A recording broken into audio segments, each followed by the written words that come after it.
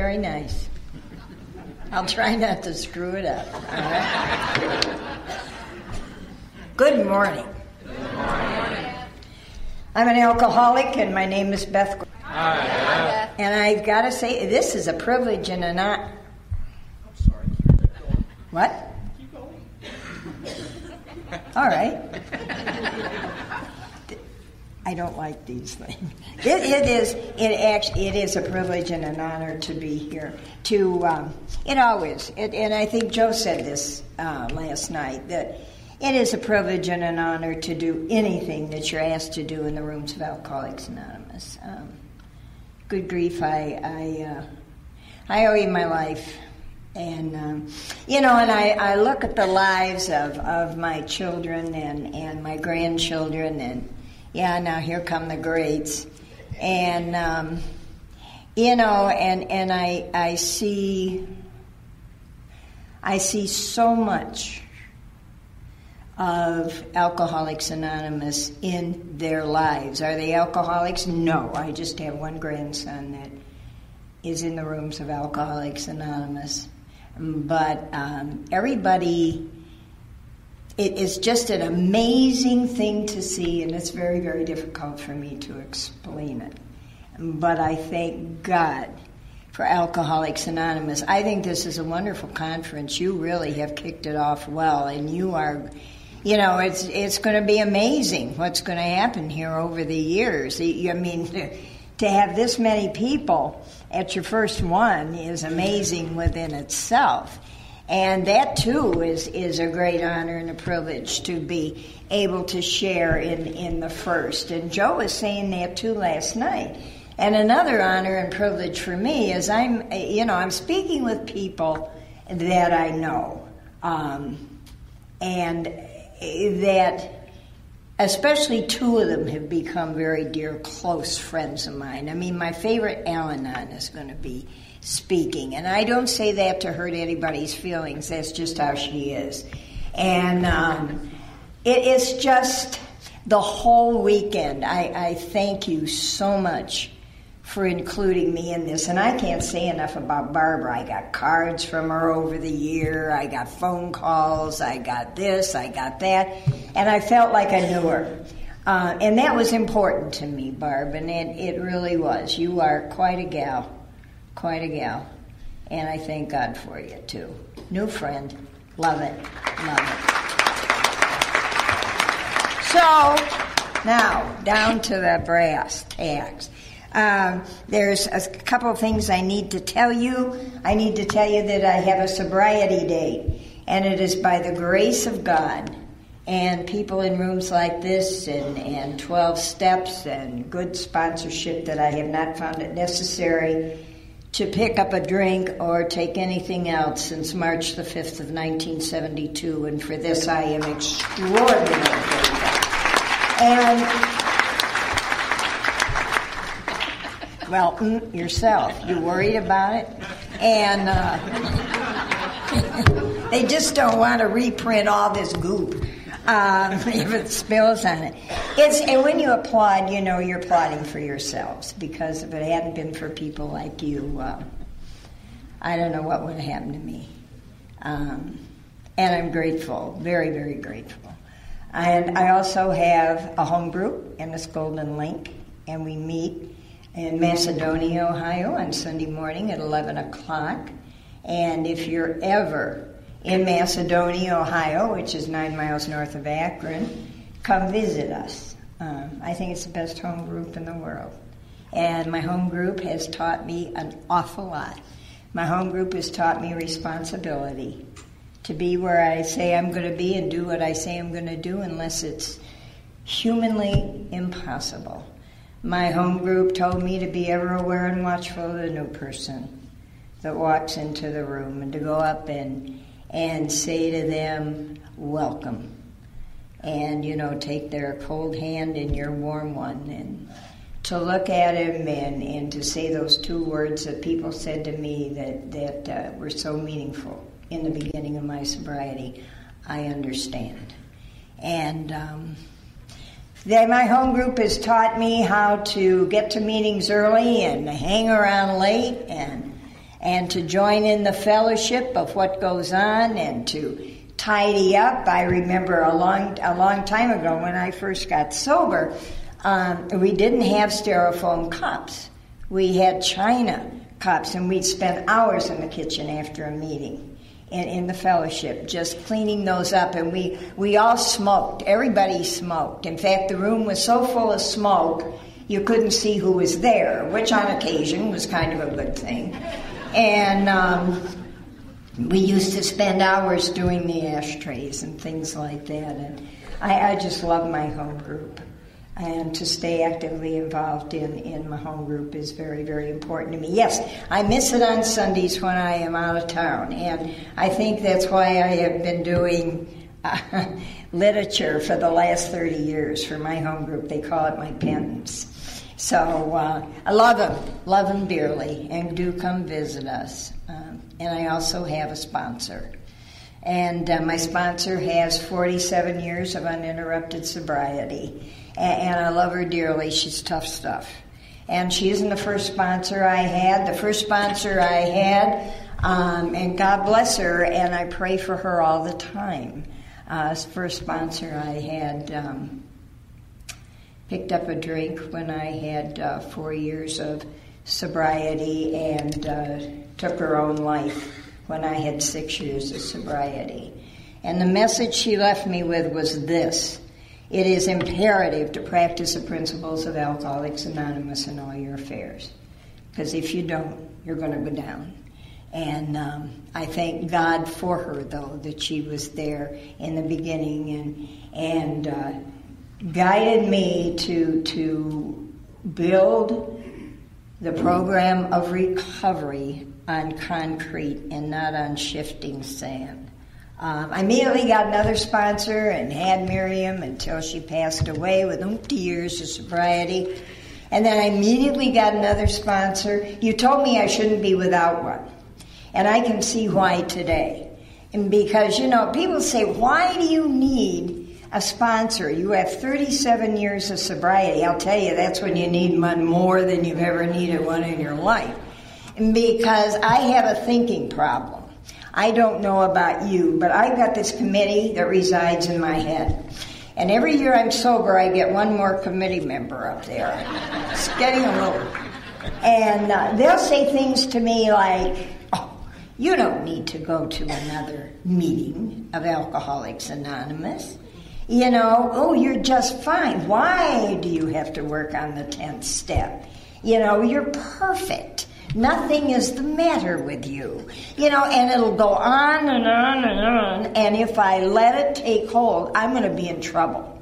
But with a sponsor, I can get to a phone. With a sponsor, she can point out my defects of character so that I'm continually working the steps of Alcoholics Anonymous, and I continue to work the steps with her. And the next sponsors that I had moved to Tucson, Arizona, and they love it out there. And they call up when the snow is falling and it's 20 below in Cleveland, and they'll say, why don't you come live out here? I know. So, and then when they moved, I immediately got another one, and I see her at least 4 times a week at meetings of Alcoholics Anonymous and keep in constant contact with her. And this is what I have to do, on this journey. And Joe was talking about the journey last night, how we schlep along on the road of happy destiny. I love that. I got laughing about that last night. Our trudging on the road of happy destiny, and it's really been a journey. And you told me, that it was going to be a journey. You said to me that, this whole thing is like a journey, like maybe getting on the choo-choo train, and you look out the window, and sometimes you see really nice stuff out there that makes you feel all good on the inside.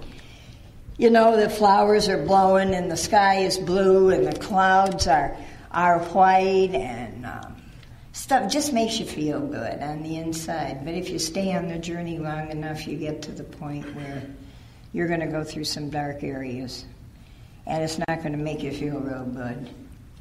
And the thing that I was told was, and this is what we're all about, if you stay in the rooms of Alcoholics Anonymous, what we'll teach you is how to get through stuff so you see a ray of sunshine coming through any dark cloud.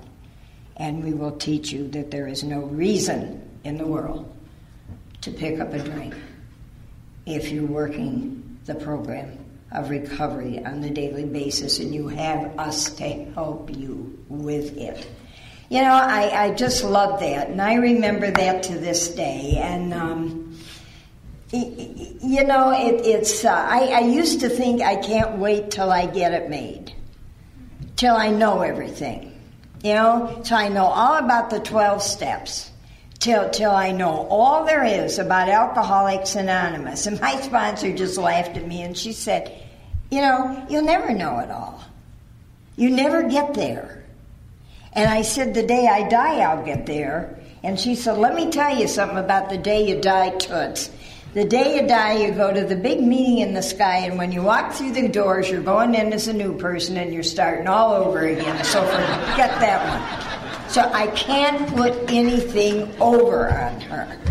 But anyway, it's been quite a journey, and it says to tell in a general way, you know, what it was like and what happened. I loved that last night, Joe, about what happened. And what's going on today. I didn't pick up a drink till I was 26 years old. I didn't want to be like her. And her was my mother. My mother was a full-blown alcoholic. She was a quiet alcoholic. She went to bed a lot. But I was left with the responsibility of my stepbrother. And I didn't like it, because I had to take him everywhere. I had to take care of him, and I hated it. And, you know, when I came to Alcoholics Anonymous, what you told to me was this. You know, resentment rots the pot it's in, so you better do something about it. And what we want you to do is think about all the positive stuff that maybe your mother did for you. So I went home, and along the line, I'm starting to think. And I remembered that, when my mother was 3 months pregnant with me, my first father was murdered in a speakeasy at the age of 24 on Thanksgiving Day of 1930. And he had gone, I was born and raised in a suburb of Chicago. And basically there was no alcohol allowed in Chicago except to a guy by the name of Mr. Capone. And he knew where everything was and people who had the alcohol, irregardless of what he said. And my father at 24 needed to have a drink. I found out he was a full-blown alcoholic, and he was shot to death on a barroom floor on that Thanksgiving Day. And my mother was pregnant with me. She was what you call a bleeder. She was in the hospital. And so Mom was left a widow at a very early age. And she and I went to live with my grandfather, who was from Scotland. My mother was from Scotland. And we resided with him until Grandpa died. And then we moved into a little home. And I remember that the feelings that I had that I didn't have a dad, and that made it real tough for me in kindergarten. And also I talked funny. I grew up listening to a Scottish brogue. That's all I heard. And so the kids couldn't understand me, and they laughed at me. And I used to go home from school, and I didn't want to go anymore, and I cried and everything. But Mom was always there like a rock. And she took me to get diction lessons so that I wouldn't talk funny anymore. And I remember that then she married, when I was 8 years old, one of the finest men I've ever known in my life. I've never thought of him as my stepfather. And that when my brother was born, I was happy as I could be. And Mama tried to make me feel like it was my baby, so I didn't feel left out. And I remembered all that stuff. And all that stuff was very, very important to me. And I was able to go and make amends to my mama before she passed away. And to tell her honestly that I had loved her and to thank her for what she had done for me. That was very, very important to me. But I didn't want to be like, I didn't want to be like her, and here I was stuck with this younger brother, and it was real tough. Every time I went out on a date, I had to take him along, and it was tough stuff. So I built up this resentment, and I built up an attitude back there that stayed with me all the time. I didn't like anybody. I didn't trust anybody. I was selfish. I was self-centered. I wanted to do what I wanted to do when I wanted to do it. And all this went on before I picked up a drink. And when Prince Charming came driving along in his 1955 Ford, I hopped in it and we went off into the sunshine. And I knew I was going to have everything I wanted finally because I was getting married, and that's the way it was, I thought. Which was not right, because marriage is a givey thing, and I didn't know how to give. I didn't want to give. I wanted to take. I was selfish. I was self-centered. And here I was married to a wonderful, wonderful human being, and I started building up another resentment against him. And when my first daughter was born, a year after we were married, I didn't like being a mother either. Because I had to do what I had to do when I had to do it. And I didn't want it that way. And what's so funny about that is when I was a little girl running in the sunshine chasing butterflies, all I'd ever wanted to be was a good wife and a good mother. And now I had it, and now I didn't want it anymore. And so we were at a party. And somebody said to me, you're always so uptight. You're always so tense. You're always look so cross. You never smile. He said, here, why don't you have a drink? And I picked that sucker up. It was a Manhattan on the rocks with a bunch of garbage, and I threw it down. And I don't need to tell you what happened to me. I started to smile. I came in from out there. I could talk to you about anything, from how you raise your children, to fixing a toilet, to doing out a sewer, to taking a sink apart, to doing this, to doing that. I knew everything, and I had found the magic I had been looking for. And I think what put the frosting on the cake was when I went to the bathroom and I washed my hands and I looked in the mirror and I saw Elizabeth Taylor as she once looked, looking back at me, and I thought, I got it made. This is the deal. Reality shot out the window right away. And from that point on, I drank, I got drunk, and I got into a lot of trouble. A lot of trouble. Not right away, because it doesn't work that way. Alcohol is cunning, it's baffling, and it's powerful. And it waits. It just waits. And it started, I loved Scotch. Loved it. And used to go, we had back then, in the olden days, as my grandchildren. I have one of my grandsons, I have 12 grandchildren and 3 great-grandchildren. And my daughter-in-law called me up, and she said, Mom, Joshua, who is 7, went to school. And the teacher was talking to him about Indians. And she said, you'll love this one. She said, did you ever see an Indian? And Joshua raised his hand. He said, no, but my grandma, I bet, did. And he said, I'm going to go home and ask Grandma. I bet Grandma knew Sitting Bull.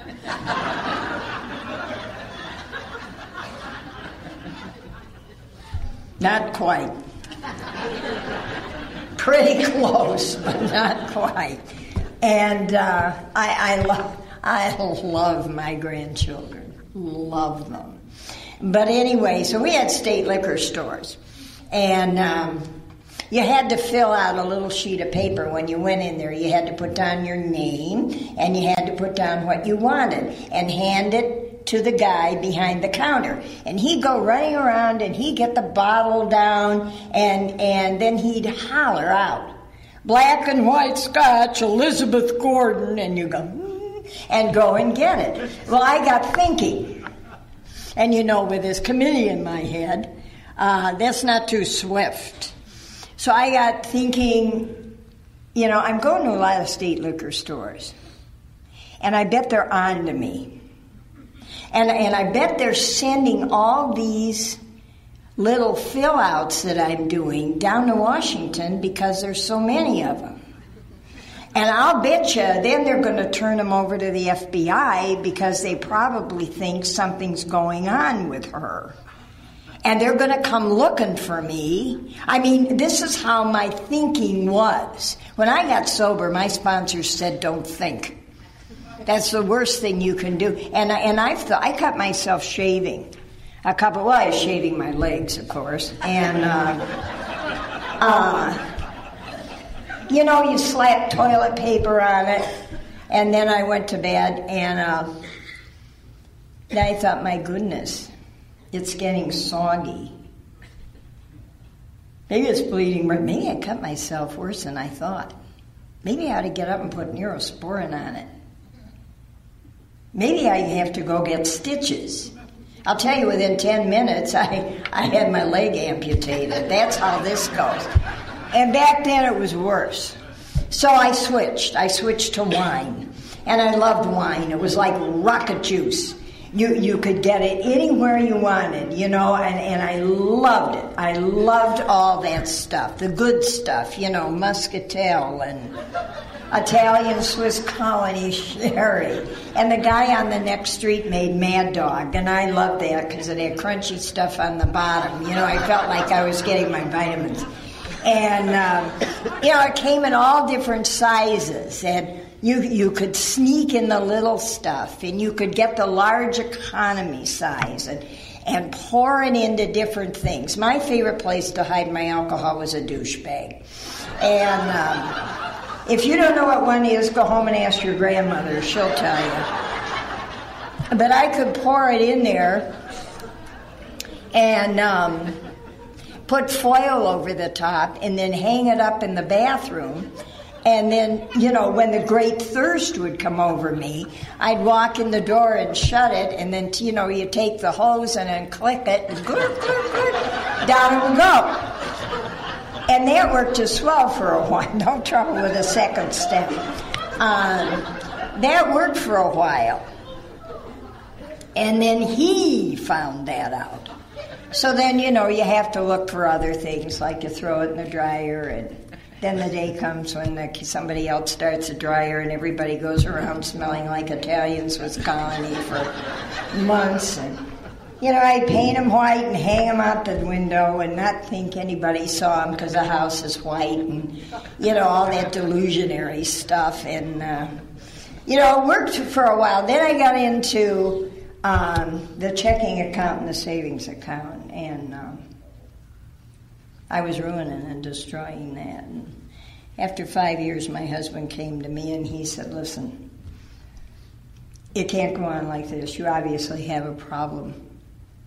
I want you to go to Alcoholics Anonymous or I'm going to cut off your allowance. Those were the magic words.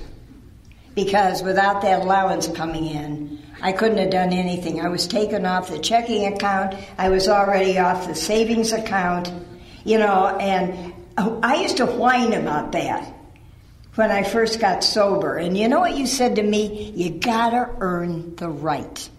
You gotta earn the right to do the things that normal people do. And when I was sober 5 years, my husband put me back on the checking account and the savings account not one day before. I had to earn the right. I had to show responsibility.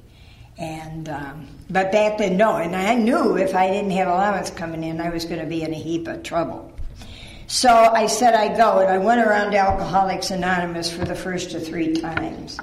And if you're new, please listen.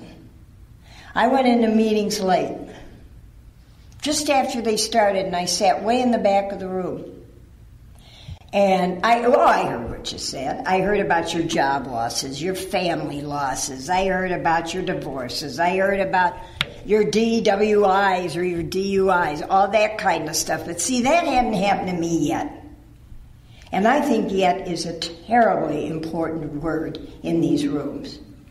Because if you go out and do what you did, you're going to get what you got in spades. I have never seen it fail in 37 years. Never seen it fail. This is a gift.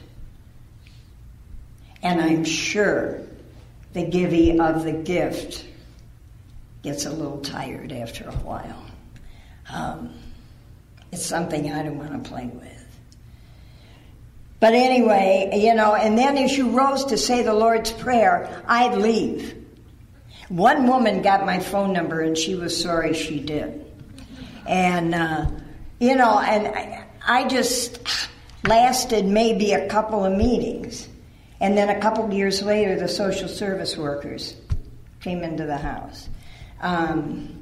My children were going to school not dressed properly. The neighbors had noticed that it seemed like my oldest daughter was taking more and more charge of things. A teacher at the school over here heard my oldest daughter say to my youngest daughter, if you get sick, don't go home, because she's there. And they had reported me. I didn't want to lose my children. I didn't. Now, my husband was a sales engineer, and he traveled. He had a lot of the territory in Ohio. I asked him when I got sober, I said, how did you feel, Bruce? I mean, you'd go on your business trips, and we'd be at home. He said to me, and Bruce stood over 6 feet tall, and he had shoulders like the Rocky Mountains, and he was a man's man. Good bowler, good golfer, good all-around guy. And I remember him looking at me and saying, I never knew what fear was until alcoholism hit our home and turned it into a house. He said, I never had been afraid in my life. And he said, Beth, I used to sit out there in that driveway, and I knew that I had to go to work, that I had the responsibility of getting food on the table, that I had the responsibility of watching out for my children, of paying a mortgage, of doing all that. And he said, and down in the pit of my stomach was this horrible feeling of terror. He said, I can't explain it to you. It was absolutely horrific. And I used to sit out there and I used to pray, what should I do? What should I do? And he said, I always did what I had to do. I always backed that car out and I went to work. And he said, I want to tell you, I'd call the kids to check up on them. And he said, I knew by the way they were talking that you were standing right there. And he said, I never felt so powerless in my life. There wasn't a thing in the world I could do. And I didn't understand. He said, I had no one to talk to, no one to share this with. And God bless him. Just God bless him. I went around to Alcoholics Anonymous. I didn't want to lose my kids. I went to one meeting a week. I'll tell you, today I cannot go to one meeting a week. I don't know what you do. I don't know what you can do. And I'm not telling you what you should do. I'm only saying what I've got to do. And I have got to go to a minimum of 3 meetings a week. I have to keep the committee in line. And anyway, I love to go to meetings of Alcoholics Anonymous. And I usually end up going to 4 or 5. Really love it. Really love it. But back then, I didn't. And fiddled around again. And 4 years after that, a judge looked at me over a thing like this, and he said, 90 days in the workhouse, or you're going to Alcoholics Anonymous. I didn't want to go to the workhouse. They had striped suits back then, and I didn't like the way I looked in stripes. So I said, I'll go to AA. I was up on I was on my 9th DUI. I was up on an assault and battery charge. I had had a altercation with the Summit County Sheriff, and he had wanted to take me home, and I didn't want him to. I thought, what will the neighbors think? So I got mad at him, and I picked up a wine bottle out of the car and bopped him over the head with it. And he got 24 stitches, and I had my numbers taken, my picture taken with some numbers under my chin. And I was in trouble. So I said, I'll go to Alcoholics Anonymous, Your Honor. So I didn't play the same game, and I'll tell you, the next 4 years were hell. You know, this is absolutely a family disease. I had, my children didn't know whether to say hello to me. They didn't know whether to say goodbye to me. My husband said, they said, we'd like Mama to see our schoolwork. They couldn't show Mama their schoolwork. They were terrified Mama would tear up their schoolwork or chastise them. And I had smart kids that were trying to make do in school in spite of what was going on at home.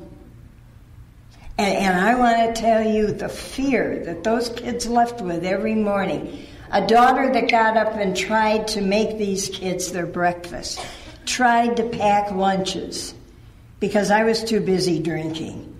It was a nightmare for them. And one day I was looking out the 2nd-story window and at the bus stop, and I saw, here were the neighbor ladies, and their hair was shining, and they were laughing, and they were holding on to the hands of their children. And my children were standing over there. Nobody wants their kids to play with the children of an alcoholic. Because if you invite them anywhere, she might come. And she had come. She had gone into parties they were invited to. She had gone into Chuck E. Cheese when they were invited to be there. She had gone into school and pulled fits. She had just destroyed the lives of 4 little people. They didn't have any friends left. Because people are terrified to let their kids close to the children of an alcoholic. So they were lonely, they lived in fear, and they were terribly upset. And my husband, anymore, he didn't have any friends left.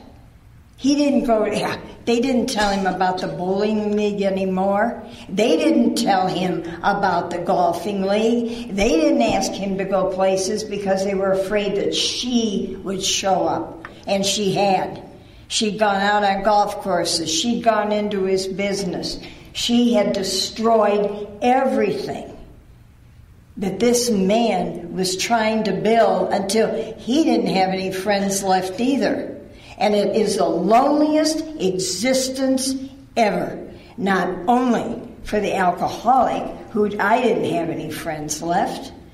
Sometimes I go outside and wave at somebody in the neighborhood. Nobody waved back. And it wasn't only me, it was the whole family that suffered from this. And I didn't understand why. And there were days when I would have given anything to have it changed. And the pain hurt so badly when I'd see the loneliness and frustration in those faces that all I knew how to handle the pain was to drink more. And on March the 4th of 1972, sitting at a kitchen table, I watched my family go to church. I'd finished everything there was to drink in the house by 9 o'clock that morning. And it was the first time I didn't have that god-awful feeling down here, that if I don't have a drink, I don't know what's going to happen to me. And I sat there and I watched my children and my husband go to work. Nobody said goodbye. On those faces, I saw the hell and damnation and horror that this disease puts on people that once loved you and you loved them. And when that door shut, I knew something. That all those looks, all those things I had seen was because I am an alcoholic and I wanted help. I wanted to live. You know, I knew I was dying, and it wasn't that I weighed like 62 pounds and my hair was coming out in sheets and all that kind of stuff. I knew I was dying, and I wanted to do something about it. I feel today, and have felt for a long, long time, that in a split second of time, that little part of me I call my soul, that hadn't been chewed alive by alcohol, opened up, and God zoomed in with a gift of sobriety. I didn't say God help me. I'd slammed a door on him a long time ago. But I do believe the gift was given. And I don't think it's going to be given again. And maybe that's why I stay in meeting rooms. Maybe that's why I keep doing the same thing I've been doing for 37 years. I don't want to take the chance. I heard somebody say in a meeting of Alcoholics Anonymous once, you know, we sit in these meeting rooms or we're with each other and we feel safe and we feel wonderful. And we laugh a lot, we cry, we blah, blah, blah. And all the time we're doing this, alcohol is out in the parking lot doing push-ups, just waiting. No, thank you. I went to the phone. I called my Aunt Jean in Chicago, who had 9 years of uninterrupted sobriety at that time. And I asked her the name. You know, I told her that I wanted help, that I am an alcoholic. And she asked me the name of an old-timer who had never given up hope on me. And his name is Jerry Jackson, and Jerry died with many years of sobriety. I had met Jerry early on in the 60s when I was attending meetings off and on Alcoholics Anonymous. And Jerry had come over and met my family. And Jerry had given them hope. The same kind of hope we give to each other, you know, at a meeting. The same kind of hope we give to each other when we're having coffee with each other. That same kind of hope that, you know, we give to the new person when we take their cold hands in our warm one and we say, welcome. And we understand. And the hope that rings eternal throughout meeting rooms. You know, it's special. And that's what my family hung on to. You know, my Aunt Jean left me with a message. And the message she left me with was this. When my Aunt Jean was sober 20 years, she decided she didn't need to go to AA meetings anymore. And 6 months later, she picked up a drink. And 3 months after that, she died of internal hemorrhaging. It's there. It's waiting. But right then, there she was. And God bless her for being there. You know, Jerry said it isn't going to be easy, but nothing in life that's worthwhile is easy. But he said to me, I'll make you a promise. If you take our hands and you come on this journey with us, it's going to get better. And you know what? I found out better is able to stand this. Better is able to you know, be with myself. I never could stand myself before. I don't know how long it took me to look into a mirror into my own eyes and say, have a good day, when I got sober. I couldn't stand it. Today I better stand it because everywhere I go, I'm already there. You know, I go to the bathroom, I'm sitting on it. So, you know, I get in a car, I move over. So, and if I'm uncomfortable with this, I got to work on this. And thank God for the 10th step. You know, really and seriously. And then they came. The sponsors, the kamikazes. In the house they came. They didn't come announced, they just blew in. And they told you everything you never wanted anybody to know. And all they were doing was sharing their experience, strength, and their hope. Telling you what it was like, what happened, and what it's like today for them.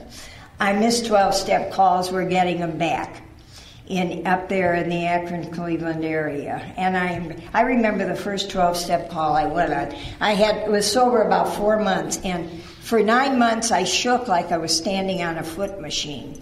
And my sponsor calls one day, said, "The hand is out. And when the hand is out, we are responsible. Be there in 10 minutes. I didn't know what the hand was doing sticking out. So I get in the car and we drive along, and she's telling me about a 12-step call. So we get there, we go to the door.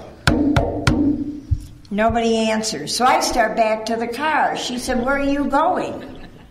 I said, "Nobody's home." She said, "Wait a minute. See up there on the second floor, the window's open this much. We're going to go into the garage and see if they have an extension ladder."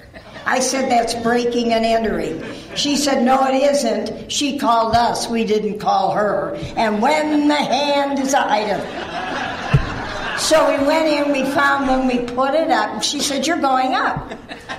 I said, "I'm afraid of heights. Faith and fear do not dwell in the same house." And I didn't want to hear about that idiot hand anymore.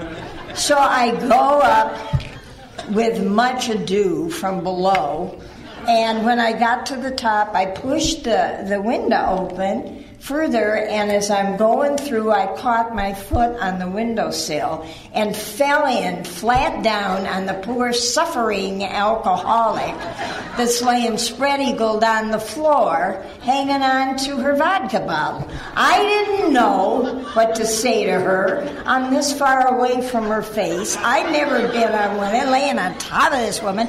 I just looked at her and said, "Did you call Alcoholics Anonymous?"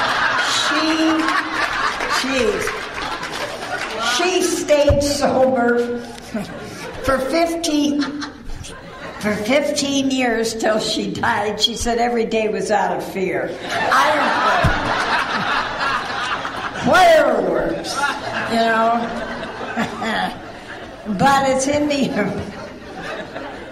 I think about some of the stuff, geez. It's in these rooms that I'm learning how to stay sober.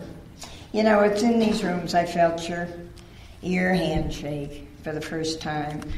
I felt a hug for the first time. I looked in eyes that were kind and caring but meant business. I was given different assorted things to do to get going. To get actively involved in the rooms of AA. I was given brooms and mops to mop the floor and to sweep the floor, and you told me nobody could pick up a drink with broom in their hand. And you were there, and you were kind, and you were loving, but you meant business. And I remember a lot of times I was talked to like the cops used to talk to me. You know, get in, get out, sit down, shut up. But I needed that. And then you got me going with the 4 absolutes. Up there we use these. Nothing is absolute. No one is absolutely perfect. But my sponsor said to me, we're going to start there because she said you're too fuzzed up to read the big book of Alcoholics Anonymous. And she said these are honesty, unselfishness, love, and purity. And she said these absolutes are woven like golden threads throughout the big book of Alcoholics Anonymous. And she said the most important thing about these is there's 4 questions. that come out of these. And I want you to try to remember before you make a decision or open the hole in your face. Is what you are about to do and say true or false? Is what you are about to do and say ugly or beautiful? Is what you are about to do and say right or wrong? And most of all, how will it affect the other guy? Help you I will, hurt you I will not. It's just that simple. And then you got me going on the big book of Alcoholics Anonymous. And reading 2 pages a day out loud to get it in here, 2 here and down in here. And I still do that today. Read 2 pages a day out loud in the big book of Alcoholics Anonymous. And we have a 24-hour book up there, and I know it isn't conference approved, but we read it anyway. The thought for the day. And you said read it 4 times a day out loud to get the thought for the day in here. And I did it because I wanted to be sober more than I wanted to be drunk. And you got me going on a lot of things and started me working on the 12 steps. This way of life. For the first time in my life. And it's a continual thing with those 12 steps, over and over and over and over and over again. And thank God I have sponsors who do that with me. And I love to sponsor. I mean, I think it's a privilege and an honor to sponsor somebody. It keeps me on my toes. I cannot tell somebody to go to a meeting if I'm not going. I can't tell somebody, oh, why don't you go work a step, if I'm not going to help them out with it. If I'm not doing it, how can I ask them to do it? You know, I'm a great one for you. We hear a lot of things from up here, you know, no matter where we are. And my deal is show me. You know, show me what to do. Show me what you're doing. And thank God it's been like that. And I came to believe in you. And boy, did I ever. You never lied to me. You know, I got all emotional when I'm talking about this, and I don't want to weep. You know, it is just, you've always been there. Always been there to show me the way. Never lied. Never.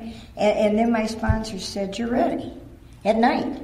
Get down on your knees, take your bedroom slippers off, get down on your knees, shove them under your bed, and say thank you. I said, to who and for what? They said, you'll find out who you're talking to. Don't push the river, it runs by itself. Easy does it, but do. You know, all that junk. And then they said, and then when you wake up in the morning and you lie there and listen to the sounds of a new day. I thought you were nuts. You bloom where you're planted, you take time to smell up the flowers, and now you're saying, listen to the sounds of the beginning of the new day? And you said, did you ever hear them? I said, no. And they said, try it, you might like it. I heard wind for the first time in my life. I heard rain. I heard the way ice sounds after an ice storm when it crinkles on trees. I heard the coyotes howling in the valley, you know, and all those things, you know, the way the creaks and groans in the home, and the people breathing, that I lived with love in the home. Try it. You know, you might like it. The only thing I'll say to you, if you live by yourself and you're somebody breathing, you better dial 911. But anyway, then they say, get down on your knees, and while you're grubbling around for your bedroom slippers, remind yourself you're an alcoholic, and the problem is you. And ask to make lemonade out of the lemons of life that are bounced your way today, and get up and get on with this. And I did it because I wanted to be sober more than I wanted to be drunk. And I don't know when it was, but I found out who I was talking to, and I called him God. And I love my God as I understand him. He's just everywhere. I see God in the eyes of the new people. I see God in the eyes of the people in AA. of the people in Al-Anon that I know, that I've come to love. I see God in the eyes of all my 12 grandchildren and of my 3 great-grandchildren. What a blessing. And I see God playing in the lives of all of these people. I see God in charge when the family gets together, because they're intact today. I hear it on a telephone. One of my grandsons, Adam, who now has 3 years of sobriety. I remember Adam calling me, and he said, "Grammy, this is Adam." And I said, "Hi, Adam, what's up?" He said, "Grammy," he said, "you saw us all 10 minutes after we were born." And I did. I was invited to the hospital with every single grandchild I have to see them because I was needed. I was wanted to share in one of the biggest blessings that my children had, because I'm sober. And Adam said, "I wanted to call you up, Grammy, and let you listen to this." And I heard those little lamb sounds that a new baby makes. And he said, "Grandma, this is Madison, your first great-grandchild, and she's 10 minutes old." Now, these are the blessings that you get. These are the phone. When I was speaking out in California for Susie, and we were a mile high up in a mountain, I had a granddaughter who cared to drive from San Diego all the way up there to surprise me, just to say, "Hi, Grandma." And boy, were you Al-Anon's good to her. I'll tell you that. She's never forgotten that. Always sends her love, Susie.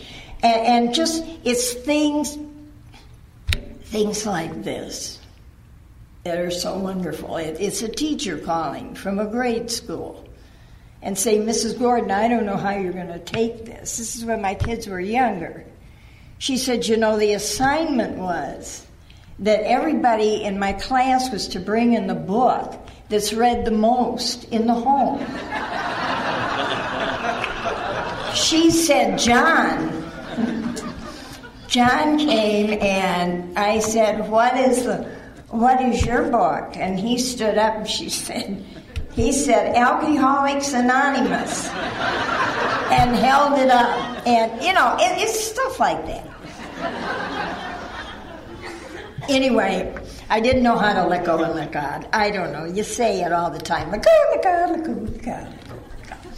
I didn't know how to let go and let God. And somebody said, "Anybody ever fix anything for you in your life?" And I said, "Yes. My grandfather." And they said, "Give us an instance." And I remember I had a Raggedy doll I loved, and I used to have tea with my Raggedy underneath a cherry tree and just loved it. And the dog came along and grabbed her and tore everything out from her and tore up her arms, tore up her... She was in miserable condition, and picked the doll up,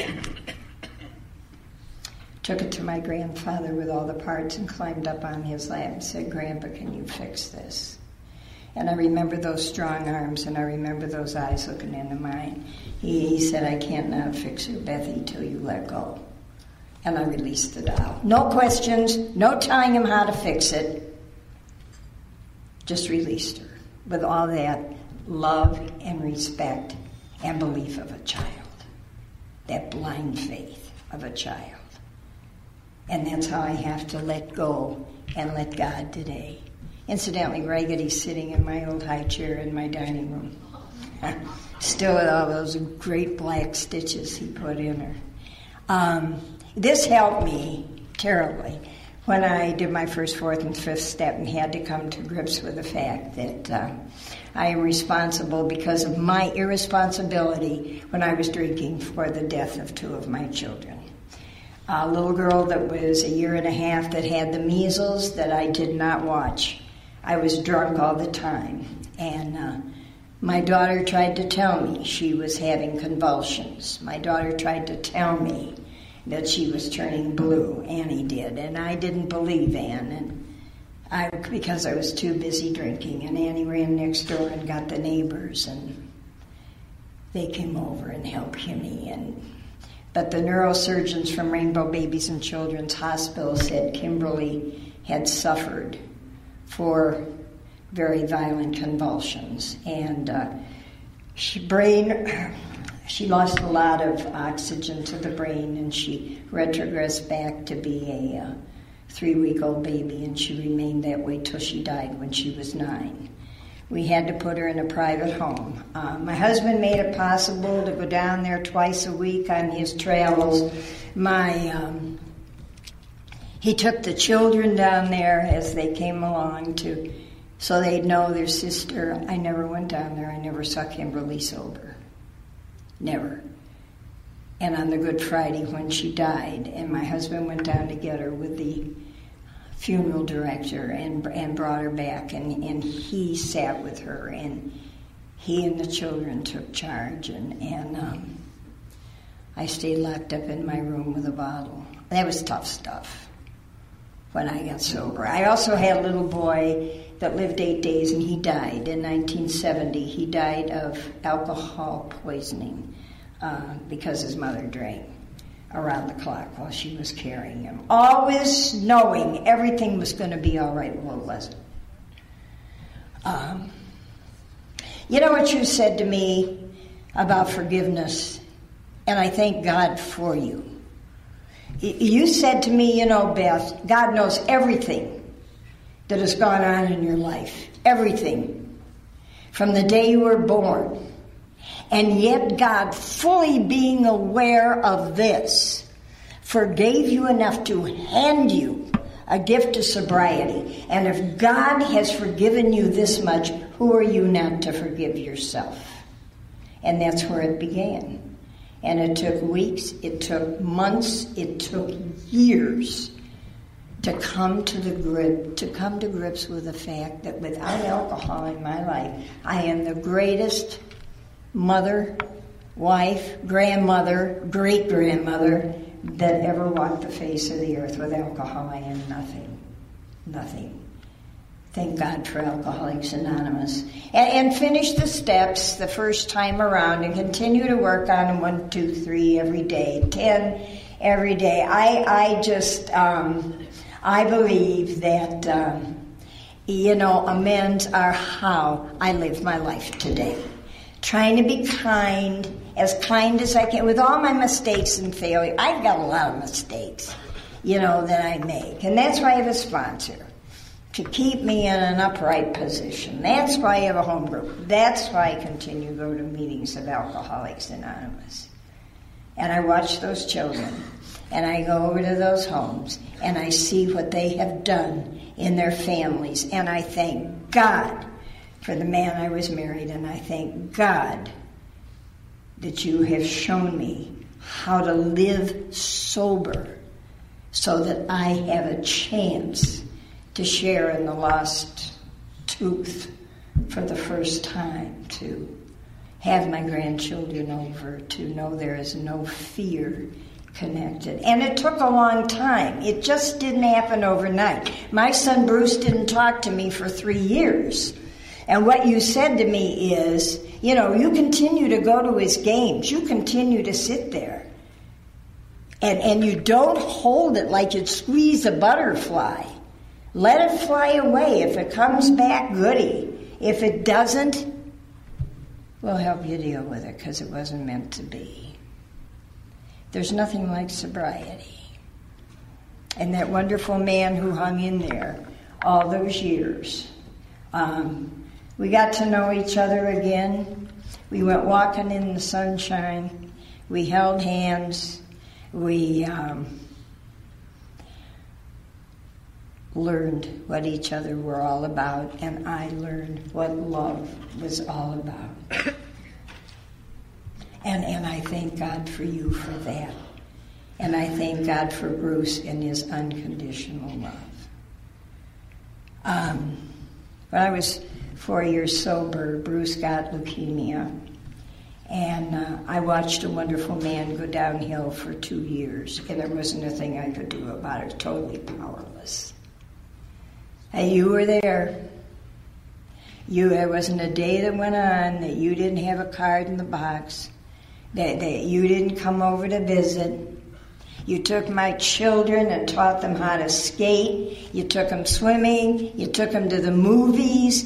You did all those things with them, and I thank God for you. When I couldn't get out, you came in with your big books and your 12 and 12s.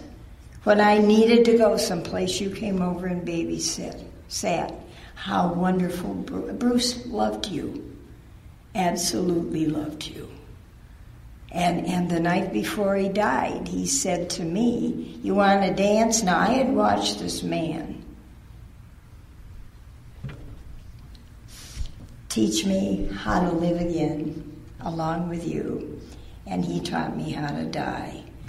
He never put his needs before any of ours. He never complained.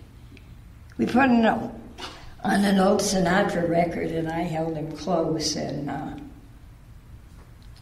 he said, "Bethy, I want to tell you something I never want you to forget, and I want you to pass it on. That not only did AA save your life, but it saved our lives too. And pretty soon I will be able to say thank you to the man who made it all possible." Letting go of him was the hardest thing I ever had to do in my life. But we all did it together, the children and I, and we tucked him in. And we kissed him goodnight, and we walked out of the room. And I didn't have to drink. I thank God for AA, for showing me and my family through 12 steps how to get through, those dark times, how to see a ray of sunshine coming through the clouds. And if you're new, all I can say to you is stay here. Don't even keep coming back. You give yourself the edge. Just stay here. And no matter how tough it gets, we'll help you sail through it. And you'll be able to see a ray of sunshine coming through the clouds. It's a wonderful way of life. Wonderful. It teaches you how to laugh. It teaches you how to cry. It teaches you how to feel all over again. Nothing like it in the world. I want to share one more thing with you real quick. And I didn't start until 25 after, and I'm going to finish 1 hour. So, we'll see how you do tonight. 9 years ago, I had surgery. I had to have the carotid artery bypassed in the heart. And after 5.5 hours, it all went well. They cut you up like a turkey for Thanksgiving and all that kind of jazz. And it went pretty well, and the kids hung in there through, in 3 hours I was in ICU, and they left. And as I understand it, all hell broke loose. Evidently, I hemorrhaged from the breastbone and lost 4.5 quarts of blood, which is probably about all I've got anyway. And they got me up to surgery in time. No blood pressure, no heartbeat, till the needle went in the chest. And then after 7.5 more hours of surgery, here it is again. During that time, a short time,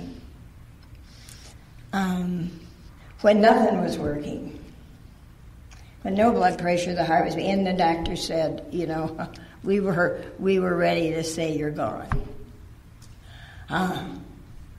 I went somewhere. I didn't see a white light. But I found myself someplace. I had never seen flowers so beautiful in my life. I have never seen sky so blue and clouds so white. And across there was a lake, and it was almost crystal clear. And across the lake was coming a boat. And there was a man rowing the boat, and there were 2 children in this boat.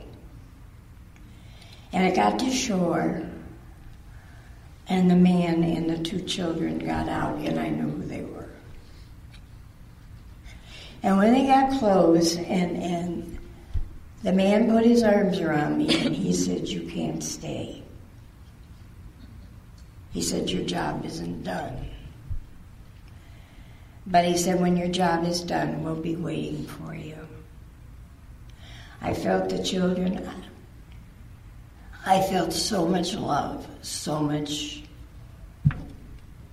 It's hard to explain.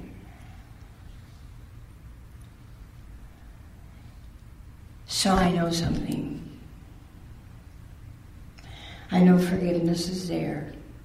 I have never felt so forgiven, so loved, so full of serenity in my life. And I know something from that there's hope for everybody. And no matter how far down we have gone together, when we don't drink, we go to meetings, and above and beyond all, one drunk helps another drunk. All the peace, joy, happiness, and forgiveness is there for us. It's a wonderful way of life. And I thank God for every second that I have here. And now may the road rise to meet you, and the wind be always at your back, and the sun shine warm upon your face, and the rain fall soft upon your fields. And until we meet again, may God hold you in the palm of his hand in the nows of each day. Thank you. God bless you. Have a wonderful weekend.